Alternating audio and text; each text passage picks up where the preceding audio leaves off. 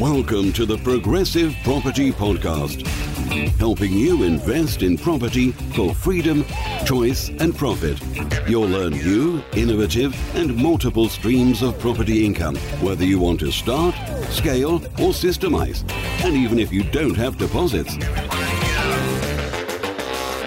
Hi, it's Rob Moore here and I'm with Mark Homer. We're co-founders of Progressive Property nearly 15 years ago now. How time flies. And this episode is part of quite a long series that Mark and I have been doing together. Since we've been doing this series, the How to Invest series, I've had quite a lot of messages from people saying, are you and Mark going to do more series together? The answer is no. It's hard to get our diaries to sync. The reason we're doing this series is because it's topical. We get asked it all the time. We wanted to create these videos so that actually on an ongoing basis, when people regularly ask us how to invest 10 grand, 50 grand, 100 grand, we've got a good resource for you. Now, if you're watching live on the YouTube channel or in any of our communities, you can ask some questions if you'd like, and we'll do a Q&A at the end of this session. We normally make these videos 25 to 40 minutes, something like that. So it depends how many questions we have as to how long we go on. But you can put the questions in the comments on Facebook or YouTube, and we'll answer them towards the end. Now, all of these videos, how to invest 5 grand, 10 grand, 25 grand, 50 grand, 100 grand, 250 grand, 500 grand. And now this one, how to invest $1 million. This is the 9th in the series. All of these are going to be pre-recorded and for your viewing pleasure on the Progressive Property YouTube channel. So we've had lots of good feedback from this series. I hope you've been enjoying it. Now, we will refer back to other series. We don't want to just repeat ourselves with content and things that we've shared in previous series videos. So you may hear us say, refer back to previous videos. But for now, how to invest £1 million for the best return.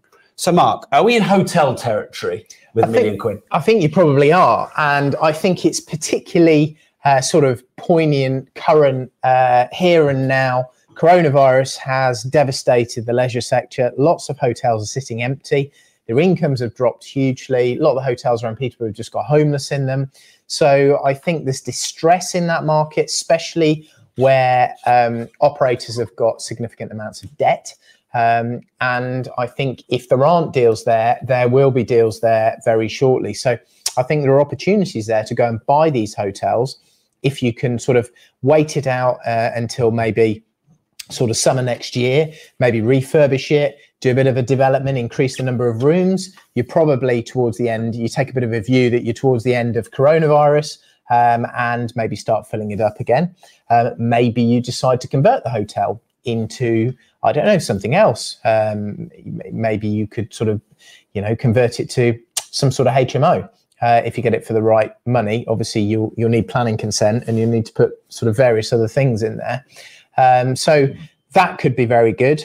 And I think that, if you've got £1 million, you could easily sort of buy one of those, couldn't you, for let's say 500, 600, 700, maybe do some works on it. And then refinance it once it's complete. Clearly, buying a hotel with commercial finance at the moment is going to be probably pretty tough. I think a lot of banks would assume it's high risk at the moment, a little bit like retail. Or somebody told me last week they'd got a school and the bank had told them that it was high risk at the moment. Right. Okay. Do you think in this climate over the next, let's say 2 years, who knows how long this is going to drag out? Who knows when the market's actually going to come down? Because it's been sort of... Is it going to come down? I mean, what goes up must come down. It is the law of physics. But I think it surprised a lot of us at how buoyant it's been. But do you think there might be opportunities where developments or conversions are half or 3/4 finished and then people have just handed the keys back? I think that there are, definitely. I wouldn't say there's any more of those at the moment than there normally would be. But yeah, I think there could be more, towards the end of this year. I think it's really uneven. This is why I said hotels. I think hotels will have dropped. Loads have been empty. There's distress there. Leisure, pubs, bars, restaurants, all that. Whereas if you're talking about a block of apartments, well, I can't see how they've dropped at all. And I can't see where the distress is at the moment. No. So that's why I sort of talk about that specifically. Yeah. So in previous episodes, the 250 grand one and the 500 grand one, we talked about being in the territory to buy maybe empty retail or, some kind of commercial type building and then convert it into residential. Yeah. So your hypothetical, you've got £1 million.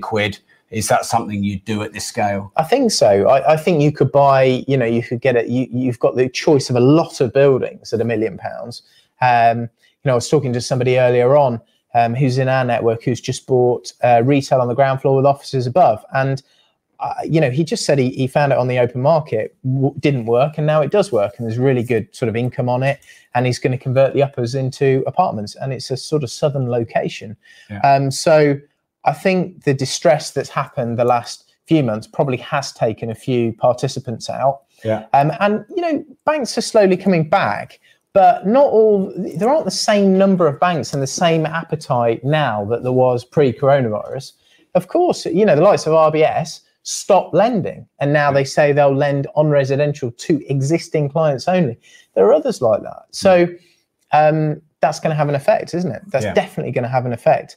That said, we've now got 3 vaccines that have been through all three stages in the trials, and 2 of them are above sort of around 95% efficacy, and the other one at 70%. Even if 2 of those trials are completely fraudulent, wrong, errors, which seems very unlikely for the likes of Pfizer and Moderna and AstraZeneca, you've still got a third one saying similar things. So, last time you and I did this, and certainly the time before versus today, the world is in a completely different place. We don't know when this ends, but this ends now. Yeah. And that's the trajectory is very different. And obviously the stock market it's reacted. I mean, it reacted on the day, in a big way. Yeah. Yeah. So with the £1 million, would you buy 1 commercial conversion or hotel, or would you buy 2 at sort of half the value to de-risk? I would try and buy 2. Then again, I think what's out there, doesn't it? For me, it'd be more about where is it, what is it, and how full can I keep it? What's the occupancy going to be like? I was talking today to our other business partner who runs our letting agency, and he said to me, I've got this sort of HMO, there's lots of rooms in it, and it's in another town, not in Peterborough, and it sounds really cheap. And he said, why are you not that interested? And I just said, well, if it's a single let, I'd probably not really, I'm not too fussed about where it is, because I know they'll generally let, and not such an issue. If it's a HMO, I'd even pay more, maybe even slightly more than market value, to buy something in an area that I knew for sure would mean that the building would be full, because occupancy in a HMO block or in a hotel is everything. And if it's running 70% full, that's all your profit gone, and it's making a loss. Whereas if it's running 95% full, it's going to be making really, really good profits, and the purchase price is sort of less relevant. That it's weird, but over the years I've become more and more like that. Yeah. So I think if you've got a single let there and you've got a sort of room let in the middle, a hotel is even more extreme than a room let. It's so location, specification, ensuite, marketing dependent. A rubbish hotel room in Peterborough is 25 quid. A great one's £125. So it's 5 times the price. Yeah. And the occupancy between a rubbish one and a brilliant one could be 30% occupancy or 95. Yeah. With a single let, a rubbish single let might be in Peterborough 675, and a brilliant one around the same area might be 725. Yeah. And the occupancy of the rubbish one might be 90%, and the occupancy of the brilliant one might be 96. Yeah. Yeah. Yeah, because it's all very well having a strategy, isn't it? We used to talk a lot about, you might have a goal to buy a property for 250 grand or 500 grand or $1 million, but then you've got to go and find it. And properties aren't cookie cutters, are they? No, they're not. So often I remember you're going out looking for stuff for $1 million, and you're coming back saying you've found stuff at 5 million and 9 million. This is what happened. This is how it is. Yeah. So, but They're not widgets. No, properties exactly. are they? No. Yeah, but it is important to stress, if you had the binary choice between one unit at $1 million, or two at 500 grand, you'd probably go to, all things equal, you'd be de-risked by, or a bit less risk by doing two at 500. If I hadn't done many hotels before, I'd definitely pick the smaller one. Yeah. If I'd done a load of hotels in that area and I knew it, then of course I'd probably prefer to buy the bigger one, because I would feel like it's probably less time work. Leverage. Yeah, good time leverage. So yeah, in the earlier stages, definitely buy the smaller ones.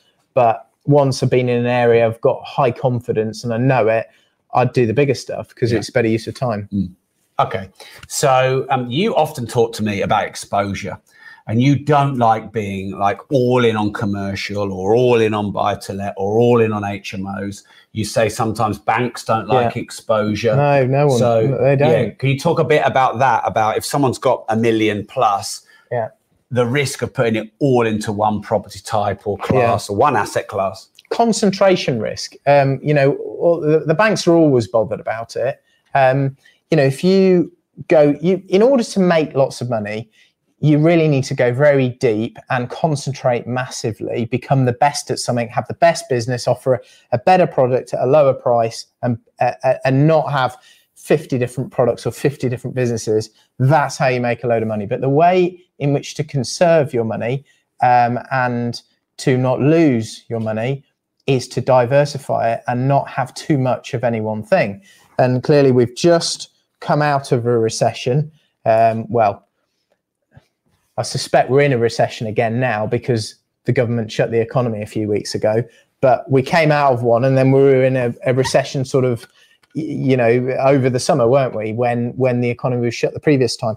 The sort of types of businesses and properties that are affected by this recession are completely different from those that were affected by the previous recession. This time, hotels, leisure, pubs, training businesses, all those were really badly affected. In the previous recession, and sorry, by the way, house builders were not affected or have done very well out of it so far. In the previous recession, house builders got absolutely nailed because there was a lack of bank finance. Training businesses like ours, probably great because smaller sort of ticket price products. Hotels, probably not that badly affected. Pubs, bars, maybe a little bit.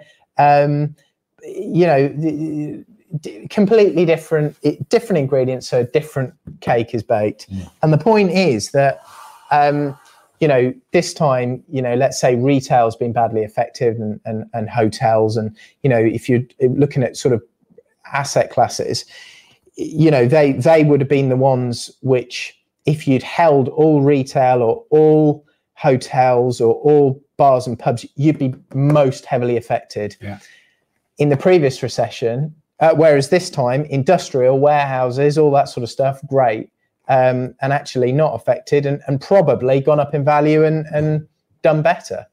Previous recession, industrial warehouses, all the rest of it, a lot of them are empty around here. Offices became very empty. Retail probably did get hit a bit, always seems to.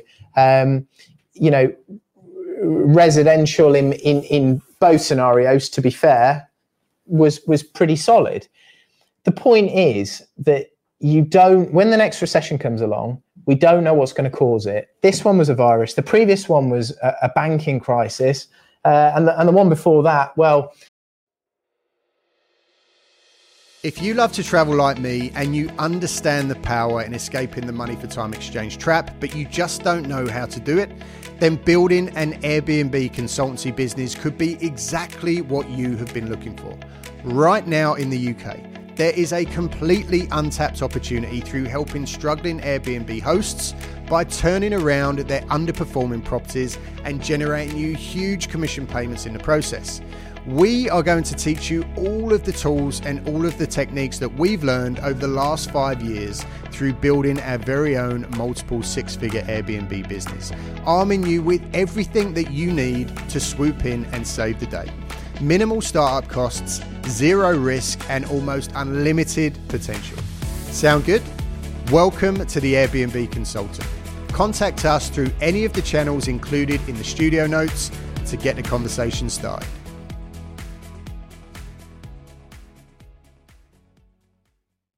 You know, that was ERM, interest rates going up, you know, and a squabble over the exchange rate mechanism. So next time, the next recession is going to be something that we don't know is going to happen. Because if we did know it was going to happen, the government or the market participants would do something to stop it happening, probably. And we don't know what the effects are going to be. So surely the best thing to do is to have some residential, maybe a little bit of retail, some industrial, maybe some hotels. You know, not say, oh, hotels are bad forever, because next time hotels will probably be great. You've just got to diversify across, you know, and have a letting agency or have different business types. Nurseries and schools were quite badly affected this time round. You know, I would have thought in the previous recession, not affected at all. So, and next time may be great. So the point is multiple income streams across varied sort of business types and property types. That's what you really need to be doing to conserve your wealth. Yeah. So would you consider then getting some buy-to-lets and some HMOs? Might it be wise to get, you know, you talked in the last video with 500 grand and 250 that you can recycle deposits and have multiple single lets on the go. And then maybe, you know, a couple of sort of 200-300 grand level HMOs. So is there an argument for some single lets, a couple of HMOs and one commercial? I think there is. You've just got to become very good at, you know, all of them. And focus on one or two of them at a time, and don't sort of scattergun across everything. But over time, try and diversify into a few sort of use classes in property if you're going to do that. Out of that £1 million, how much are you going to hold back as a contingency in cash? 10-20%. Okay, so you're going to max your ISA, I take it? Every year, 20,000, definitely. Always do that. Vanguard or Hargreaves Lansdowne, and then put it into a tracker portfolio. And we've talked a lot about property, well, nearly all about property, but out of £1 million, might you put some of that into the stock market? Yes, definitely. What sort of percentage ratio? I mean, I know you love property, but I think that's really dependent on what other stuff you've got and where, you know, how much cash you need for your property business and all that sort of stuff. But, you know, definitely do as a minimum your ISA every year. Okay, fine. Might you be tempted by a Mercedes? with the classics. It comes up every time, doesn't it? You could buy one Mercedes 300 SL Gullwing, which is obviously... So this is W198. W198. They are beautiful. I think as an investment, it's probably not the best place to put you. In fact, definitely not the best place to put your £1 million. Is that what they are, about £1 million? They're about £1 million. You can get an F40 for or an amazing one for 2.5 million. Right. So that's the sort of money they are. But I mean, they do look quite unbelievable. But I just thought I'd throw that in there. It's not a great investment, really. No, I think we've talked about in previous episodes. Classic cars, I think, is quite a thing to get into. I think you can start at the lower end. We've given some tips on cars for 5 grand and 10 grand. You can kind of learn about them once you get the storage sorted and you trickle charge them over the winter and you buy the right ones and you learn about it and you get a good dealer and you get a chap like we've got who goes and checks them out properly. You can actually, I think, start to move up the food chain. We bought the Testarossa, didn't we? So you're then into sort of the 6-figure sums. I suppose if you've had a Ferrari or two, you could keep going down the Ferrari lineage because you kind of get used to how they work and you build relationships with dealers and agents, and you've got your your garage will repair it for you. Because I've often thought about the Lotus Esprit. They're not huge amounts of money, but I was taught away from that because sort of the maintenance of it, and the repairs could be quite high. Generally speaking, do you think sort of some of the more classic, proven Ferraris are a good road to go down? I think they probably are. And a lot of people would love to think, including myself, that, Germany's always best, or Porsche's, cause the least hassle and all the rest of it. But when you talk to a lot of the dealers, like Dan, who I did a podcast with, who trades Ferraris and Porsche and all that, he says actually some of the most reliable and well-built sort of, I don't know, 30, 40, 50-year-old cars are Ferraris. And Mercedes, maybe not Porsche so much. I think the Mercedes were really solid years ago. They're like built out of just like, you know, fucking iron or something. You know what I mean? They're properly thud, but they're a different thing to what there is today. But I you know, I think with the classic cars, I think it's a good place often, as long as you buy right, it's a good place to park your money. If you've got enjoy it at the same time. So it's a good place to park your money and enjoy it. If you're expecting it to go up in value, it might do. It probably won't, certainly in today's environment. So what you should be aiming for with that is just to have something that doesn't go down. Maybe the maintenance, it costs you maintenance every year and a bit of insurance. I think that's what those are probably more about. You know, if you want to make proper money, the fastest money would be through starting a business and being really good at it. And then sort of second best would be parking your money in property that's well leveraged. That's always going to do a lot better than buying classic cars, unless you're a classic car dealer and you do it all day and you're amazing at it, you know. Well, we talked about this in previous series videos. Anything that you have a real passion for and you get really good at, you've got a good chance of making some good money. So whether you love single lets or HMOs or more commercial projects, or you love classic cars or you love crypto, you know, Mark and I, not the biggest fan of crypto, not because we're not the biggest fan of crypto, but because it's a bit, we don't understand it. We're not in it. We don't read about it and learn about it. But of course, you know, we've got friends who've made big money out of crypto because they're really fascinated by it and interested in it and read about it and want to go down all those rabbit holes. You know, Mark, you love reading the FT. You love knowing about what's going on in the economy and politics and stuff like that. Whereas, you know, I love sort of studying watches. So, you know, one thing I would say about classic cars, because I've seen this repeatedly, generally speaking, the ones that go up the most are the ones that are created with the limited supply run. So we bought the Testarossa, which was, it was our sort of second move into that kind of car. But actually, I forget the model names, but there was two similar models. 512 TR. Yeah, they made 500 of one of them and they made 50 of another one. The Monte, the one with the higher wing mirror was the, I can't remember. And they had one wing mirror, didn't it? That's it. It's the one wing mirror, and they're a lot more money, but they're sort of double, aren't they? Mark's just checking that out, but you know, obviously we have a Lamborghini Aventador, and the SVJ tends to hold the money better than the standard, but it's more money. But of course, there's much less run of them. Monospecchio. Monospecchio. Which, I think that relates to the one wing mirror. It does. But they make, look, it's just got one wing mirror on one side. And I think it was, did you say the 512 TR? Yeah, they're more money. They're later. Look similar. Yeah. And I think they made 500 of them. Apparently they drive a lot better, as is hard work. But I just like power steering, I think.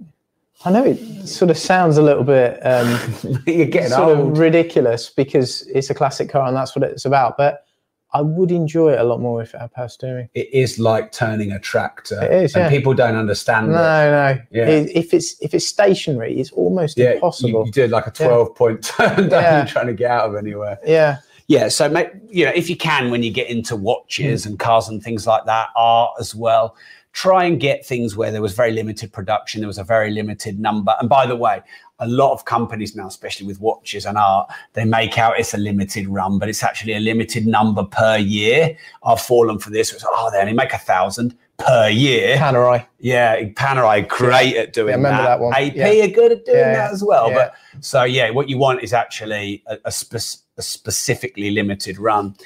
I have an Audemars Piguet big biblos. They made 50 of them, and the sports model APs, so the Royal Oak Offshores, they took a bit of a drop when Pateks and Richard Milles were going up, but because they only made 50 of the biblos, it held its money really well, and it's still worth more than I paid for it.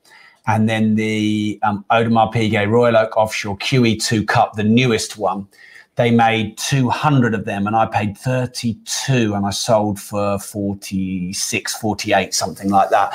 When the Royal Oak Offshore APs were actually going down and were least in favour.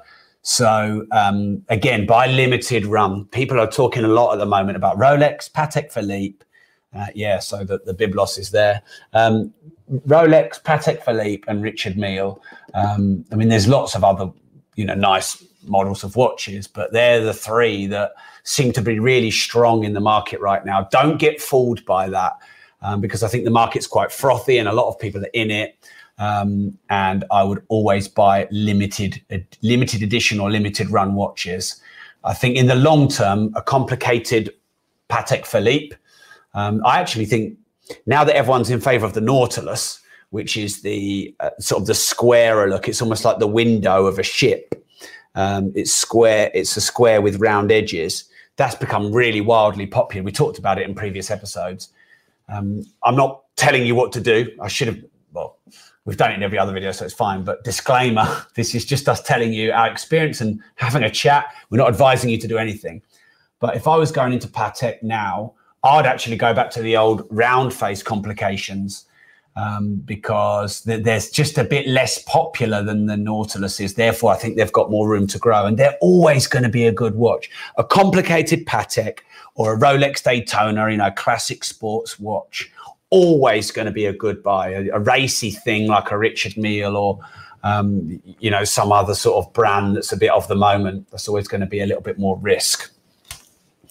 Okay, Mark, are there land? Are you into land and developing? Is that a good thing right now? Yeah, not so much. I mean, I've tended to buy buildings and convert them and do rooftop extensions and that sort of stuff. Yeah. But clearly, land is always a big thing and continues to be such. There's a lot of planning changes going on at the moment. Do you think that will create opportunity? Probably. Yeah. Yeah.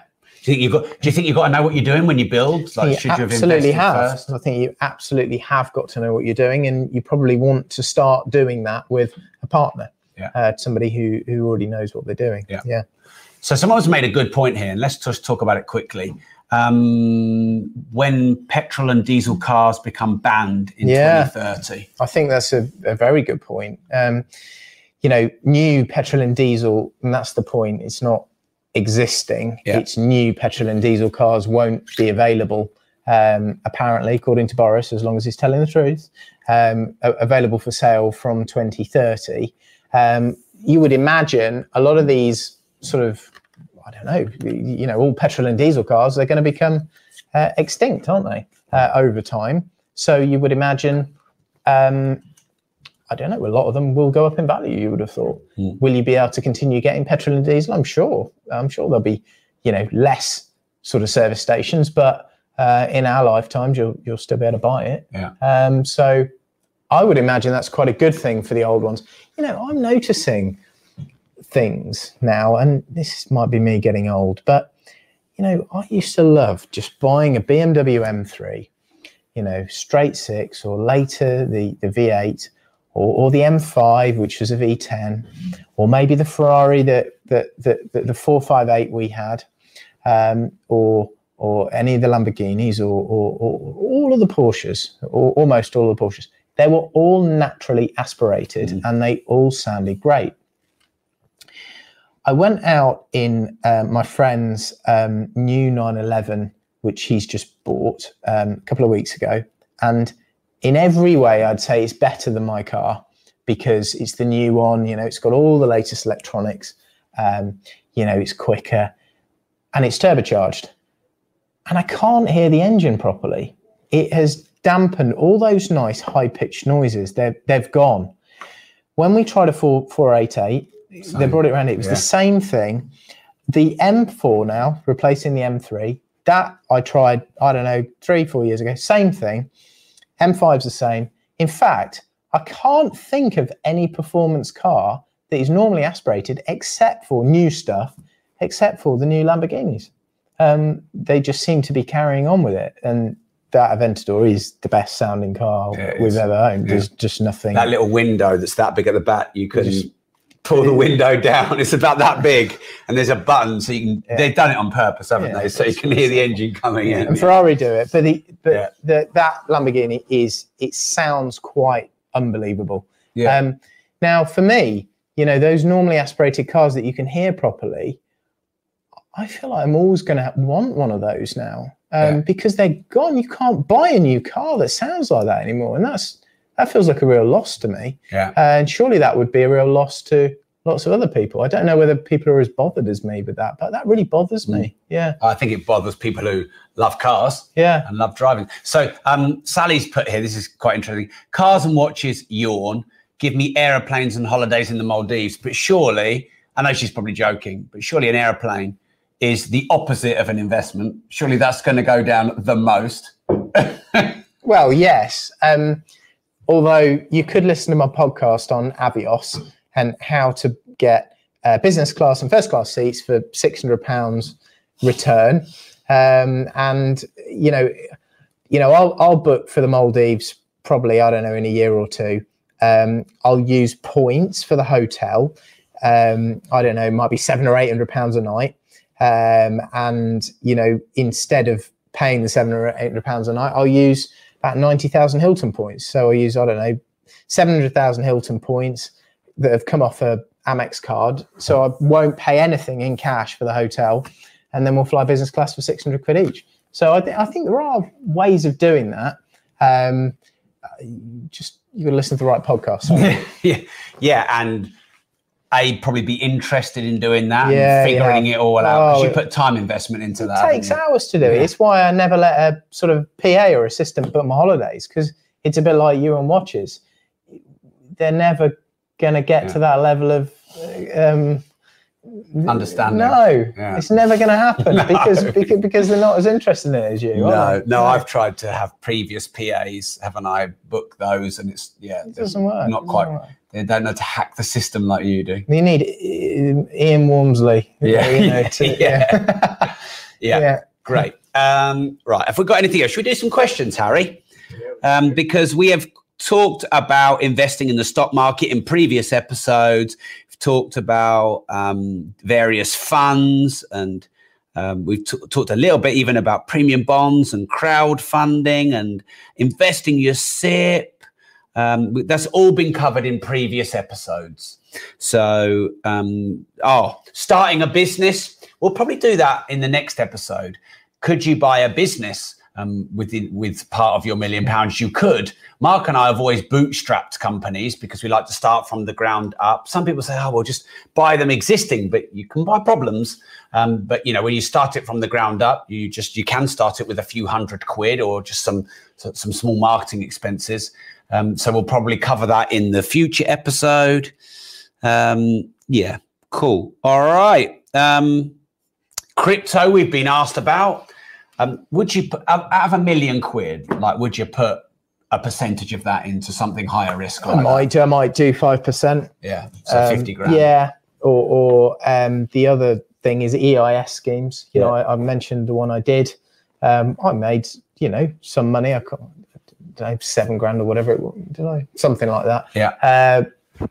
Told you I sold them rather early, and I would have made 100,000 out of 15 grand or something. Coulda, woulda, shoulda. Yeah. They're very high risk. They can drop, and they're worth nothing, but there are big tax incentives to doing it. So maybe up to 5% into things like that. And then the opposite of that, which is almost a hedge, might you spend say 5% and put it into gold or physical? Yeah. And I don't know if I would at the moment. No. It's such a lot of money, isn't it? What, 1,800, 1,900 an ounce? Yeah. It's just wait through. I mean, it's already come off, clearly. As soon as those vaccines, last week as before, as soon as the vaccine news started coming out, gold came off. Yeah. But it's not settled yet. And, things carry on and things start to calm down over the next year. Clearly, there are loads of issues, public sector debt and unemployment, and all that's coming. Yeah. But you would have thought as the uncertainty subsides, gold's going to come off. Yeah. Yeah. I mean, I have some gold, But for me with gold, I buy to hold. So I just buy and hold forever. Yeah. It's just that kind of thing. Yeah. I'm not a trader. I think you've got to know if you're a trader or a, sort of an investor, or actually this is important, or if you're a speculator, because I think a lot of people think they're investors and they're not, they're gamblers. There's only two types of investor, Rob. What's that? Those that know they can't time the market and those that can't time the market. Yeah, amen to that. Right. Okay. Let's take a couple of questions then, if we've got them, Harry.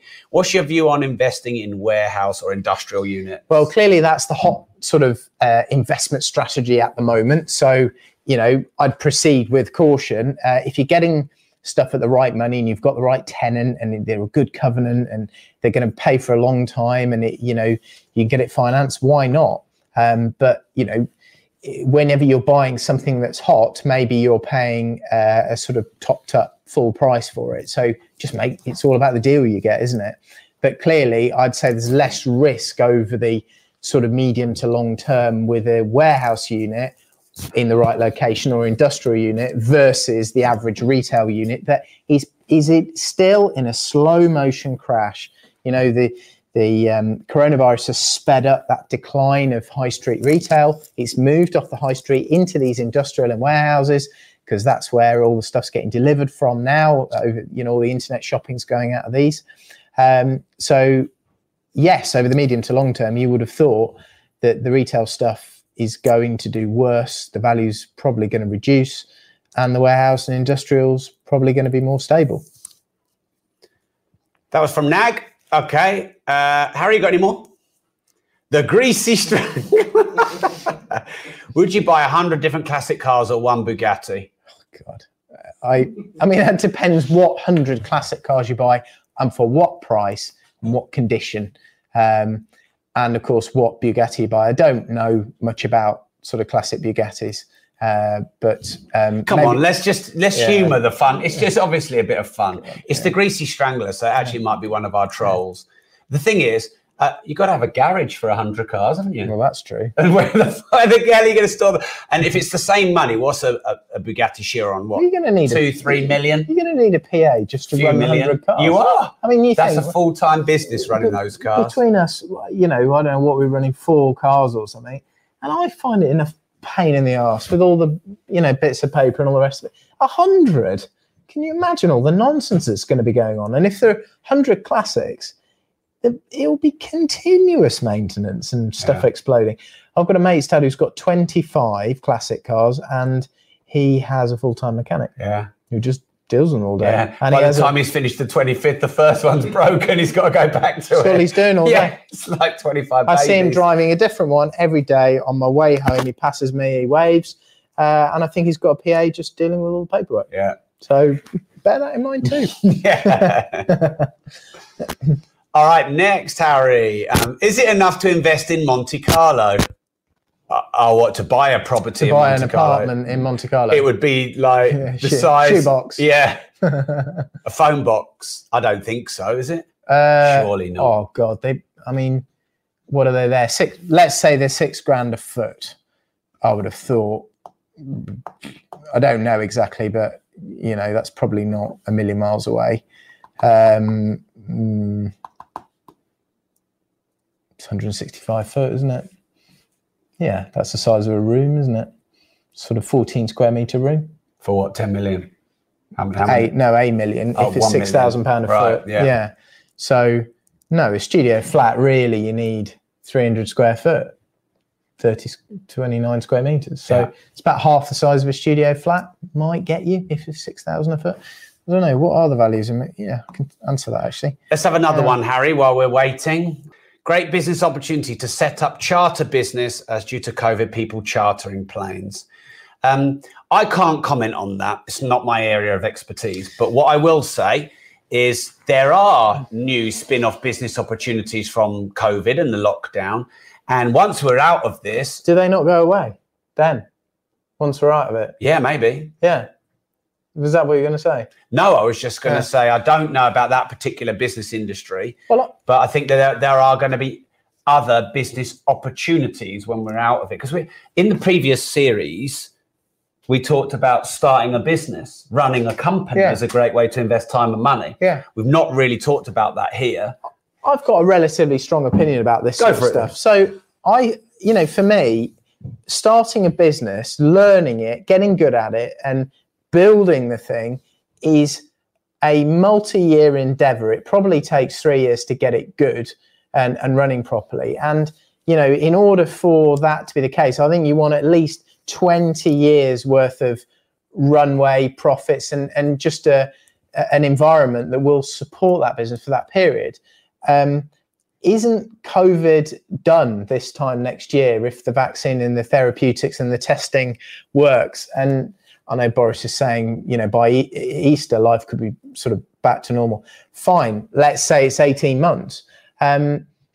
That doesn't feel like very long to base a whole new business on. I've got friends and other people that have gone off and they've created a new sort of business or business arm to respond to the needs of COVID, but it just seems so short term to me. And I just can't see why you'd want to put all that investment of time in for something that's going to end shortly. Yeah. Don't get it. Thanks, Mark. Any more, Harry? 2, 3 more. Yeah. The best way to find good contractors. Whoa. Oh my God. Don't start, Mark. We'll be here all day. And this isn't about investing.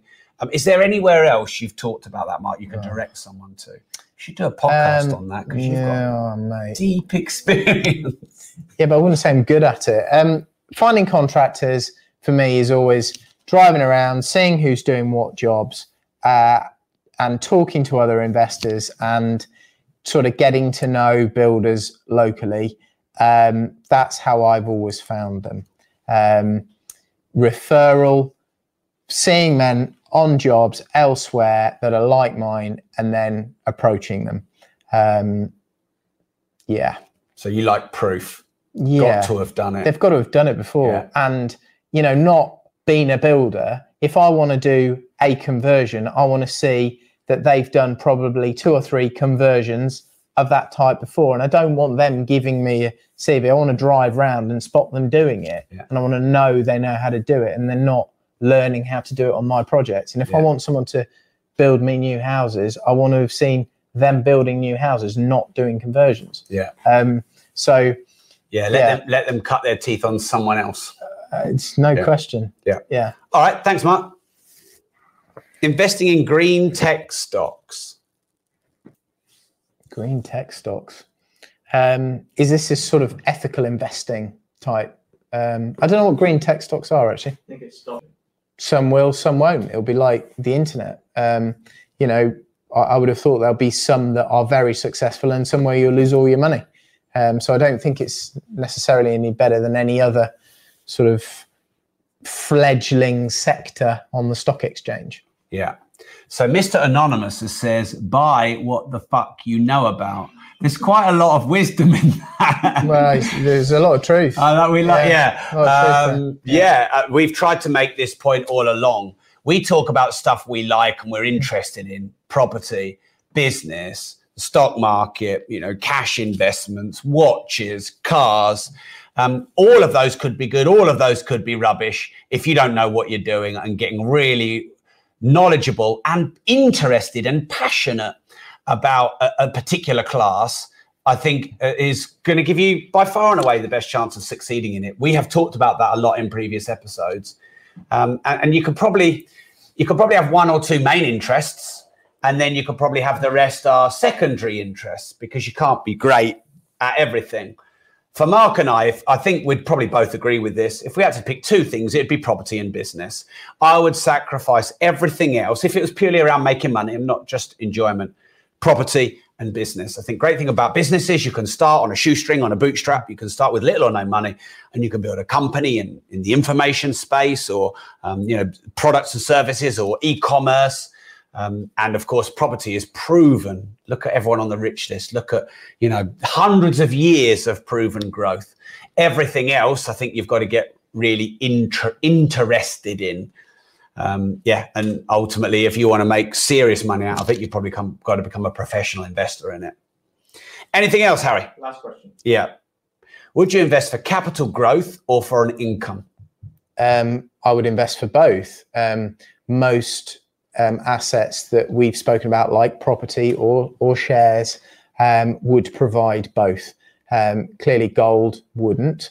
That may go up in value, but there's no income stream. Watches, cars don't have income streams. Yeah, and a lot of people forget that. They sort of go, "Oh, my car went up 10% this year."